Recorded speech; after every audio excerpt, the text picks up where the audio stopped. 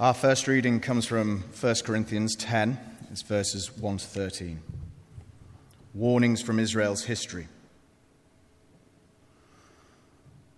For I do not want you to be ignorant of the fact, brothers and sisters, that our forefathers were all under the cloud and that they all passed through the sea. They were all baptized into Moses in the cloud and in the sea. They all ate the same spiritual food and drank the same spiritual drink, for they drank from the spiritual rock that accompanied them, and that rock was Christ. Nevertheless, God was not pleased with most of them. Their bodies were scattered over the desert.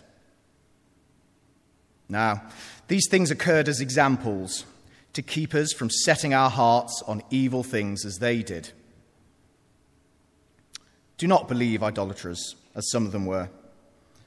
As it is written, the people sat down to eat and drink and got up to indulge in pagan revelry. We should not commit sexual immorality, as some of them did. And in one day, 23,000 of them died. We should not test the Lord, as some of them did. And they were killed by snakes. And do not grumble, as some of them did. And they were killed by the destroying angel. These things happened to them as examples and were written down as warnings for us, on whom the fulfillment of the ages has come. So, if you think you're standing firm, be careful that you don't fall. No temptation has seized you except what is common to mankind. And God is faithful. He will not let you be tempted beyond what you can bear. But when you are tempted, he will also provide a way out so that you can stand up against it. This is the word of the Lord. Thanks be to God.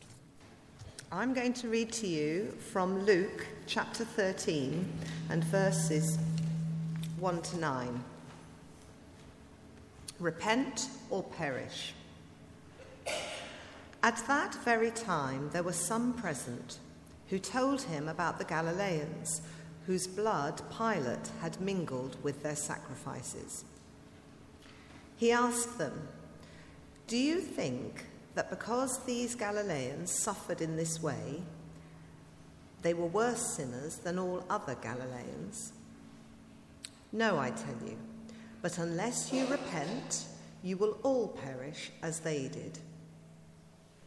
Or those 18 who were killed when the tower of Siloam fell on them. Do you think that they were worse offenders than all the others living in Jerusalem? No, I tell you, but unless you repent, you will all perish just as they did." Then he told this parable. A man had a fig tree planted in his vineyard, and he came looking for fruit on it and found none. So he said to the gardener, "See here, for 3 years I have come looking for fruit on this fig tree, and still I find none. Cut it down. Why should it be wasting the soil?" He replied, "Sir, let it alone for 1 more year, until I dig around it and put manure on it. If it bears fruit next year, well and good. But if not, you can cut it down." Thanks be to God. Well, perhaps you can see why I wouldn't have chosen this morning's readings to preach on, but I'm a firm believer in the lectionary. There it is, in the scriptures, and we have to work out what it might be saying to us. There seems to be a lot of violence in both of our readings this morning, and a lot of talk of perishing and a lot of talk of sin and destruction. Well, never mind, I thought, I'll go and find a commentary. That will tell me what to say. But do you know, when I looked in all my commentaries, they nearly all ignored the first part of this morning's gospel. They dealt with the fig tree, because that's a parable and we like parables, but they didn't have anything to say about the Galilean sacrifice and the Tower of Siloam falling and Jesus' comments about sin in that respect. But then I began to think I'm rather encouraged in a sense by this morning's readings. I mean, don't you think it's encouraging that the people went to Jesus and they said to him, why do these bad things happen? They weren't afraid to ask him that question. And I think that's really encouraging. And in a sense, isn't that what we perhaps might want to say to Jesus now? Why do things seem to be in such a negative state? Why is there such confusion and uncertainty? Why are there horrible natural disasters? Why are there terrible crimes that human beings are committing against other human beings? Why is all this happening? Why is it going wrong? So when we come to worship and we actually hear these readings, what do? Do we think to ourselves, well, I don't know, that wasn't much, was it? I don't want to go there again. If all they can do is talk about sin and that kind of thing, it's no good. Perhaps you might feel to yourself, well, I came this morning because I wanted to escape from all that, and now I don't want to have to deal with it when I'm at worship. But we are, after all, in Lent. And in Lent, we remember two things particularly about our Christian story. That in the wilderness, Jesus separated himself, went apart, so that he could ask himself, what is the point of my ministry going to be? Am I going to use power for myself? Am I going to say that the forces of destruction are stronger than the forces of love? What am I going to do? How am I going to orientate my ministry? What is going to be the point of it?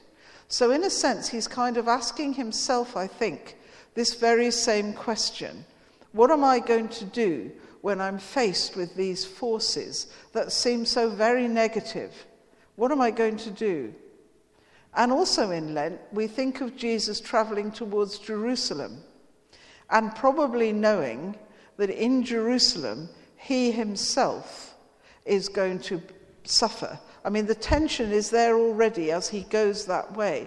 So what will the future of his ministry be in the end? I've always found it myself, although you may entirely disagree, very difficult to think that Jesus himself didn't wonder really what it was all about and would it all turn out right. I find it very hard to think of a Jesus who goes about thinking about these issues which profoundly affect humanity and thinks to himself, oh, well, never mind, it'll be all right in the end. I can't think of it like that. I think he was just as tortured about and agonized about these things as we are. And so Lent is a time when we with him need to grapple with what it's like to be in a time of crisis. A crisis is a pivotal point. It can either go that way or it can go that way. And the time of crisis that Jesus is talking about in this morning's gospel is that you either go down the precipice of sin or you go up the other way into repentance. And he has to say something which is really, really extreme to convey the urgency of the situation. Which way are you going to go in the crisis of this precipice? Are you going to actually say, well, there's nothing we can do about all the things that are going wrong, that's it? Or actually, are you going to think we can change something? Which side of the seesaw are you going to sit on? And it's no wonder that he actually seems exasperated. And it's no wonder, it seems to me, that he gets really, really worked up about people who can't seem to see what his message is.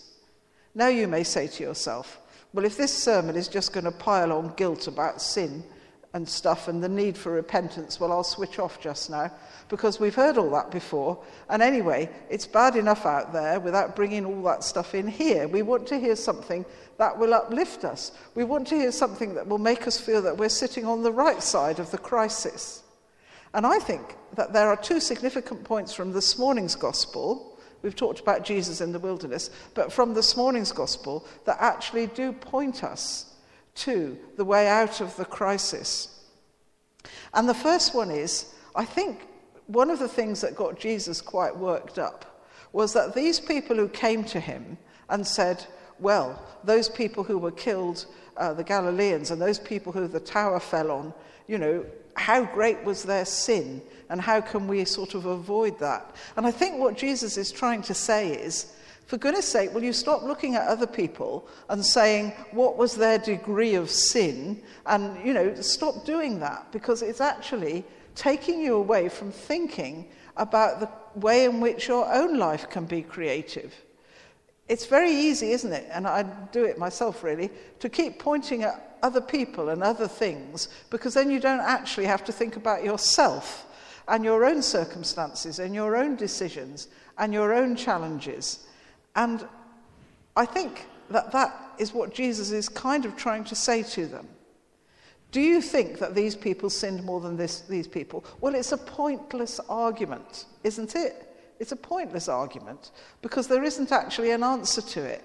Now, you and I, perhaps, and again you might disagree with me, might have a slightly different idea about sin, whatever we mean by that, causing natural disaster or causing something happening like that. It's not so much that the Galileans who were sacrificed were obviously martyrs for their faith. I don't think there was sin attached to that. But the Tower of Siloam falling on people, well, you can say that's because it wasn't built properly, and that's perhaps to do with human sin. But nevertheless, the fact remains that there are disasters, aren't there? Natural disasters that do happen to quite innocent people. And I myself find it very difficult to think that it's a result of sin. That isn't how I would interpret it. It might be the result of us not looking after our planet, and in that case it is, in a sense, to do with being separated from God. But I've always found it very difficult to think that people, innocent people, would actually be punished in this way. So I think Jesus, to me, is saying, right, stop looking at other people and other people's sin and trying to quantify it, and think about your own life. This is what you need to do. And then what about the fig tree? Well, this is really encouraging, isn't it? Because if you notice, the fig tree gets another chance. He actually says, give it another chance. And okay, the gospel ends with the fact if it doesn't live up to it, it'll get chopped down. But surely what we have to focus on is the other chance, not to waste the time. That actually, if this is really urgent, that in some way, as individuals, as a society, as an international community, we need to turn our lives around, then actually it's urgent. And I think Jesus is actually in all parables are about making an urgent decision for the coming of the kingdom of God. Do you want to be part of it or don't you want to be part of it? And the fact that the fig tree has a second chance, I think, is really, really encouraging. So from this morning's gospel, I think we have to think carefully about how things can be changed. Not necessarily about how other people can change things, but how we can change things. Now, we've got elections coming up. If we actually, as Christians, believe that we can change things, we need to work through the processes that we have. And in our local community, we have our city council elections coming up. How about engaging yourself with reading all the manifestos, going to the hustings, and deciding what might be best for the future of our community? It's no point good in pointing to other people, and no good pointing even to politicians, is it? And actually saying they should do something. We're the ones who, in the end, have got the power to do something. So we can try and change things for our community. We can try and change things for our society. And we can try and change things for ourselves. And I get this great point of hope from the fig tree actually being given another chance. Another chance.